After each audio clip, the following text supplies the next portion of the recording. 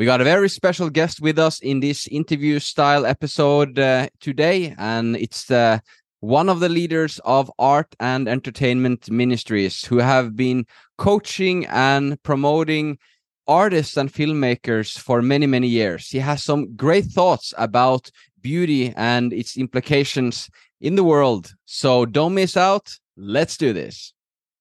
The world in the West has become increasingly ugly. People are increasingly depressed, and big movements all over the world are now telling modernism enough is enough. Join us on this podcast as we unite these voices and together recover the beauty of art, music, and architecture to uncover its significance for environmental stewardship, mental health, moral goodness, objective truth, and a vital spiritual life. My name is Magnus Gautestad, and this is Beauty and the Faith. So welcome. I'm so glad to be here with Joel. Joel, how are you doing today? Doing great. Great to be with you, Magnus. And I'm just going to fill you in a bit about Joel. He is the president of Arts and Entertainment Ministries in Los Angeles, California. He and his wife, Michelle, co-founded this nonprofit in 2004 in order to equip artists and creative professionals to think, live, and create from a biblical worldview. Joel has been teaching for 25 years now on the intersection of faith and culture, and is currently writing a book on biblical theology of beauty. So I was just thinking, could there be a more relevant guest in the world right now for this podcast? So Joel has a BA in philosophy from Westmount College in Santa Barbara, and his MDiv from Reformed Theological Seminary in Orlando. He's ordained in the PCA and has been a pastor in New York and in Los Angeles for over 20 years. He and his wife, Michelle, live in Los Angeles with their 3 kids, Rage, Sophia, and Alexandria. All right, so we'll be talking here about beauty and the faith. And I wanted to start this off, Joel. What would appreciating and creating more beauty lead to? What is your thoughts on that? Well, I guess the place I start is as a Christian or as a theologian, and this part of my book, but the Bible starts in a beautiful garden and it ends in a spectacularly beautiful city.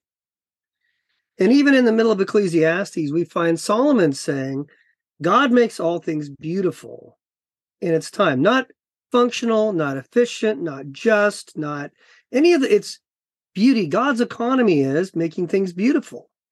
And after the fall, it is bringing beauty out of ashes. And so I think, in any sense, beauty draws us to think of what life is meant to be. You know, we all live, as I say, east of Eden. We're out of Eden. We're not in the New Jerusalem, but we long to be made whole. And I think this is why, like in America, we spend $55 billion a year just on cosmetics. That's not even plastic surgery. I think it's 17 billion just on cleansers to get rid of acne, you know, because we want to look perfect. And I think that's a yearning for heaven. It's a yearning to be made whole. We realize this is not fully what we're meant to experience. There's something more. And some people try to create a utopia here, whatever. We can make it as beautiful as possible, but it's really a longing to be made completely whole. And even in the Old Testament, you see the line talking about God in the beauty of his holiness. And holiness, part of that meaning is without blemish. It's to not have any, disfigurement or any of those things. And so that's what we long for. And all of us, struggle as we get older, especially with that. And the temptation can be vanity, but my concern has been the church too quickly goes to, well, don't be vain. And then that covers the topic. Yeah. But there's so much to celebrate and enjoy. A man should look handsome for his wife. A woman should look beautiful for her husband. We should make worship beautiful because it echoes the glory of God and a foretaste of the heaven we long to go to once we've faithfully served here. Well, that is Well, there's a lot to comment on that. I think I need to just let that sink in a little bit. But I think you have some very biblical and clear points there. And it's interesting that in our Christian family that there are so many different views when it comes to how important beauty is. Yes. Right. We are as people of children of the Reformation, so to speak, we do have an emphasis on the word, and of course evangelism is very, very important. But we also, at times we kind of have just removed everything else, and it seems like the word has maybe have been reduced down maybe to just parts of the Bible or the character of God. And I just wonder, to make this a bit more specific and practical, because I'm finishing a degree now in theology and leadership, but I'm kind of a practical guy. Like Sure. I like things pretty like down to earth, and I just wonder, what place do you see beauty having in the process of evangelism, for example, to reach people with the gospel for the church and the parachurch and the scattered church? I think, it's a great question. I look back to the three primary forms of Plato are the true, the good, and the beautiful. Kind of those three core issues that then St. Augustine, a few hundred years later, said, these are in the mind of God. They're not out in the ethernet, the way Plato talked about. They're in the mind of God, or even the Christian philosopher Plantinga says they're part of the character of God. Like, that is his character. And if you think of it, it makes sense. Could God have made Eden untrue or false or ugly? No, it's all absurd. That's very much part of his character. And Immanuel Kant really attacked all three in his critique of reason, critique of judgment, pure judgment. He's attacking the true, good, and beautiful. And the one man who's coming back right now in this space, because nobody's talked about beauty since the Reformation, right? And I think the problem was we equivocated art and excess and hypocrisy with what was going on in the Catholic Church. So you had the Reformation for Protestants and the Counter-Reformation, my Catholic friends remind me, inside the Catholic Church, they recognized the need to change too. But out of that came this iconoclastic kind of spirit, if you will, almost, that Luther and Calvin did not agree with. Luther said, stop destroying the organs. Calvin didn't preach on this either. But the culture was so upset. And we have not recovered. And then you had, like you're talking about, then you have the Enlightenment, you have scientific revolution, where everything is about science and reason. And if you can quantify it or qualify it, it has value. And of course, art has no value and beauty is off the table. And that's where the Romantics come in, because Romanticists are saying, and literally they were saying, artists have no value except to be used to illustrate medical journals. Like, that's all you're good for. Because it was so strictly about reason and goodness and those things, and about scientific method. And the church was fighting for faith against reason. Like, it was fighting these go together, and beauty was kicked to the curb. And so we didn't even have the conversation, much less, fight for beauty. So, but in the last century, there's a great Catholic thinker, there's a couple of them. One is von Balthasar, Hans Urs von Balthasar. And he wrote a series of books, and he starts with beauty. It's a very weighty book. It's like 600 pages. And I mean, even for me, I have a degree in philosophy, a degree in theology, and it's still, it's a weighty process to wade through this thing. So it's not for the faint of heart, but he's really peeling apart beauty in all of history and philosophy. And he's saying we need to start there.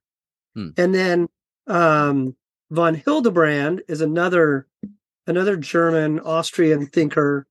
Hitler had a price on his head because he was attacking what they were doing, and he's saying this is heresy. But one of his things is fighting for beauty. His wife Alice just passed away this last year. But they're saying we should start with beauty, and I think they're absolutely right. I realize that even beginning to teach on beauty as objective, not subjective, you make a lot of people uncomfortable, and particularly people in the fine art world. Because if you get a degree in MFA at Yale or UCLA, you're told not to use the word beauty in the program.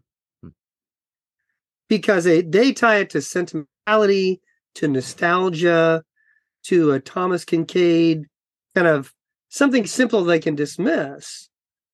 And I think the reason deep down for these people, there's a lot of reasons. One is, if you believe there's an objective beauty, there's some principles that speak to that, then it points to something transcendent. And this is where Kant's wrong.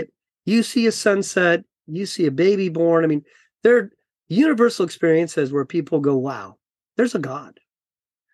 And I think beauty opens the door for that conversation in a way that apologetics and arguing are not as effective. So I think, beauty, we need to get all three: beauty, good, and truth. And at the height, they're one thing. Pure truth is going to be beautiful. Pure goodness is beautiful, and pure beauty is good and true. At the height, they're all one thing, and so we can't divorce them. But I think that is a doorway for evangelism that's powerful. We had a friend in New York who's a investment banker, and his journey to Christ, the first step was going to a concert at Carnegie Hall, and it was a Bach concert, and he came out thinking, there's a God. This order and beauty speaks of something else. It works so perfectly. And then he started going to church and then became a Christian. And I think that's where culture is. It's a doorway most people aren't thinking about, but we as creatives and people ministering to creatives, we need to explore these issues. Totally. Well, that's a great background, and I really like that you're giving a big Burview perspective on how this has been a central discussion point through history, and as something very important that we should be dealing with. You also were pointing to there about a testimony, and my testimony is actually very similar, because I lived in San Francisco for 5 years. For 5 months to start a music degree. And there I had a course called Musical Appreciation. So I got education that opened my eyes for a world that I never really experienced, even though I've been playing in rock bands and, all these things for many years. And when I was there, I trained my ear, and I was able to kind of take it all in. I was able to listen to many things at the same time. And then suddenly I started to see a harmony and how everything was connected. And I also learned about Western history and all of these things. And when I came back to Norway, I played so much guitar that I got both my hands stopped working, so I couldn't I couldn't even hold a pen. So I had to drop out of school. I went back half defeated to Norway and started a music school in the basement of my parents' house. But that's another story. But the point here is, what did I do at that time? I was doing transcendental meditation. I was smoking weed, and I was like a lost type of new age type of self-help guru, attracted overachiever, stepping out of the rock world. But I was looking for something bigger, because that type of experience I saw in the classical tradition all pointed towards something out of this world. It wasn't exploring the world. It was kind of pointing me into something greater, something more majestic, something that I hadn't found yet. And I started going to the local church exactly to listen to Bach. And I was just sitting there. The word didn't make any sense. I was just sitting there and kind of like practicing the power of now or something. And I remember the Lutheran church was very beautiful, and I just liked to be there. And I got this otherworldliness, wow, type of enchantment, type of experience of like the wow, something wonderful. And then over time, I heard the gospel in there, and then I started to have sorrow over my sin, and I understood that God first reached out to us, even though I had all this sin, and then it kind of just broke my heart for like what real love was. So I think beautiful. Sometimes we think, okay, we need more apologetics, right? Because truth is like really what convicts people. And for some it is. And for other people, we need more people to build hospitals, because that type of, they didn't deserve it at all. But just that goodness of that sacrificial love, it just put coals on people's conscience. And it's like, why are you doing this to me? I don't deserve it. And it's like, well, because Jesus loved me, right? But for some people, especially artists, and creatives and all of these people, are we maybe neglecting them a little bit when we are trying to share a message that reach people? Do you have a few more closing thoughts on this topic, or a response to what I said there? Yeah. I'm going to pull up a quote. I just spoke at a conference in Texas. I gave 3 talks on the arts and beauty. And I want to give you one of these great quotes from C.S. Lewis. C.S. Lewis was a pagan before he came to Christianity, and part of it was his discussions with Tolkien. But he talks about people thinking the beauty is in the object, and there's a great quote, you can find it online. But he said, "The books or music in which we thought the beauty was located will betray us if we trust to them. It was not in them, it only came through them. And what came through them was longing. These things, the beauty, the memory of our past, the good images of what we really desire, but if they are mistaken for the thing itself, they turn into dumb idols, breaking the hearts of their worshippers. For they are not the thing itself. They are only the scent of a flower we have not found, the echo of a tune we have not heard, and news from a country we have never yet visited." And that's from his book, The Weight of Glory. And I just, your testimony, what we're talking about, that's it. Like, the beauty's there, but it's not contained. It's a vessel to just open your heart to see there's a God that is so much more beautiful than even this great piece of Bach or this majestic painting or whatever it is. This, it's a tiny foretaste of heaven. It's barely a sample.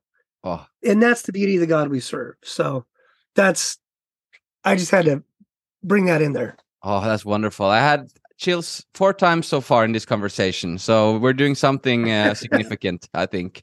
So we're going to bring this to a close. And again, I want to take this to more like a practical end, because the intention of this podcast is to unite the different voices and actually bring together everything from faith-driven entrepreneurs and investors and artists. And yes, there are many who are doing a great work of educating people, making people aware, making people appreciate. But some people got to be the creators. Some people got to be the action takers. Some people got to come together, build a network, and do things. I'm building toward a long-term project to get more church squares going, these beautiful community making areas, or making more art centers. That's some of the things that's on my heart, and help artists to have a place where they can glorify God instead of just expressing themselves and kind of end up in this confusion. But how can you help people to get going and use their gifts and join the Lord in mission? Or if there's people are unbelievers, doesn't believe in Jesus and God, and that listens to this podcast right now, but are artists, and they are frustrated with the lack of beauty in the different disciplines, and they just want to know more about maybe what Christianity has to say about these things, because maybe they couldn't get these things from their universities. Sure. How can you help this different range of people? Well, that's a big question, because it's a broad group, and yet, our hearts are similar, Magnus. So it's a lot of the same things. One of the things we found is that is overcoming the theological kind of baggage or wounds or hangups we have from the past. And so, like, we just did a video on YouTube on fairy tales and parables and talked about Jesus. It tells him he spoke only in parables to the public. And then he explained it in private to the disciples, and reminding our people, so do not feel obligated to explain everything. Leave the nuance, leave the subtext, leave all that thing in there. Let the Holy Spirit do its work.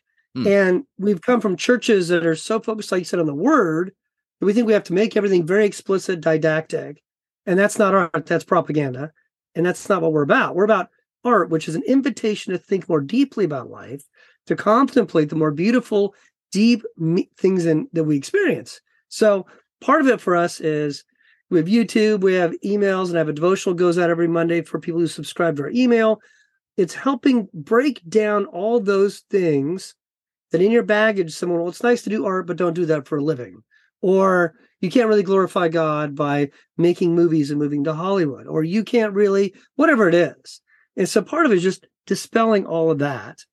And then second is encouraging them really to walk with Christ, that the most satisfying way to do this is to be a deep believer and realize God is rejoicing in you using your creativity. And one of the things von Balthasar, that book on beauty, he talks about is God's character from eternity past is that he is always loving sacrificially us. That's from before Genesis through creation and the cross onto the New Jerusalem. And that our art is not to be, like you said, this is not the junk of just vomit up your emotions. That's not loving. If you can't do it at the dinner table, because art is communication. So how do we communicate to our audience in a loving way? Because your audience is your neighbor. Love your neighbor as yourself. How do you love your audience? Well, you don't vomit your emotions on the dinner table and say, well, you just do what you want. That's self-indulgence and it's not loving. So how do we do that? But when we do love our audience, God rejoices in us expressing that love. And then people, they smell the aroma of Christ in our work, in our lives. And then we can have a talk about why do you create art so differently? Your films, your video games. I'm going to a conference a couple weeks for Christians in video gaming. And we're talking about these issues. What's different that people are going to say, this is life-giving rather than life-draining. And the arts have a way to do that in almost the way nothing else does. And so we have a unique calling. And I think for artists who are not Christians, you go to these top art schools, and I have friends teaching at many of the top art schools, or we have people at top museums, people who've won Grammys and Emmys and Academy Awards, you name it. And in so many of these areas, they're not happy. They're angry. They're frustrated. They're isolated. They're alone. And like they come to our house in LA and they say this is an oasis. But that's what the body of Christ is. This is where you can get living water to reconnect to your faith. And so for a secular artist, I'd say if you feel like something's missing that really connects you with what is eternal, that is transcendent, I would say check out the Bible, read it. It is stories and parables and magnificent illustrations and funny stories. God has a sense of humor. All of it's in there that's inspired everybody from Dante to Bach to Handel to, you name it. I mean, all Michelangelo, all this stuff. And the inspiration is there. And I think reconnecting the artist community to that, whether you're Christian or non-Christian, it's life-giving. So, taste and see that the Lord is good. Taste and see that this model of a life in Christ and using creativity as a gift to your community, it's a beautiful way to live. Well, how's that? I went from chills to being actually touched, like genuinely having an experience of beauty, to see that there is such a thing as what I'm witnessing right now that's happening. I think that's just really wonderful. I want to thank you, Joel. Thank you so much. Where should people go? Always a pleasure. What's your website? Where can people connect? Yeah. So our website is www.a like arts -hyphen E like entertainment -m like media. So arts or ministries, Arts Entertainment Ministries. It's .org. Or if you Google my name, you'll find our videos and our website too, Joel Pelsue. That'll be in the notes. But www.a-e-m.org. We're on YouTube, Instagram, all that stuff. And we also have online courses to teach you a really deep theology that we have, professors at Christian colleges come to us to really get a deep theology that's anchored in a biblical worldview. We have that. We have a calling course. And my wife teaches a course that trains artists how to be entrepreneurs. Because so many artists, Magnus, you're an entrepreneur. But so many artists, they're like, I don't know what I'm going to do. How do I price this? How do I network? How do I promote? How do I, get over the self-insecure and be confident as an artist? All those questions. And so my wife started that a couple of years ago, tremendously successful, helping artists all over the world. So if that's something, check that out. We launched that. It's a live course. So we launched that in the fall. Any way we can help you, if you have a question theologically, whatever, connect with us. We are here to help creatives and be arm in arm alongside men like Magnus. Wonderful. Thank you so much for clarifying that, brother. I looking forward to stay in touch and have a beautiful day. Always. You too. God bless. God bless.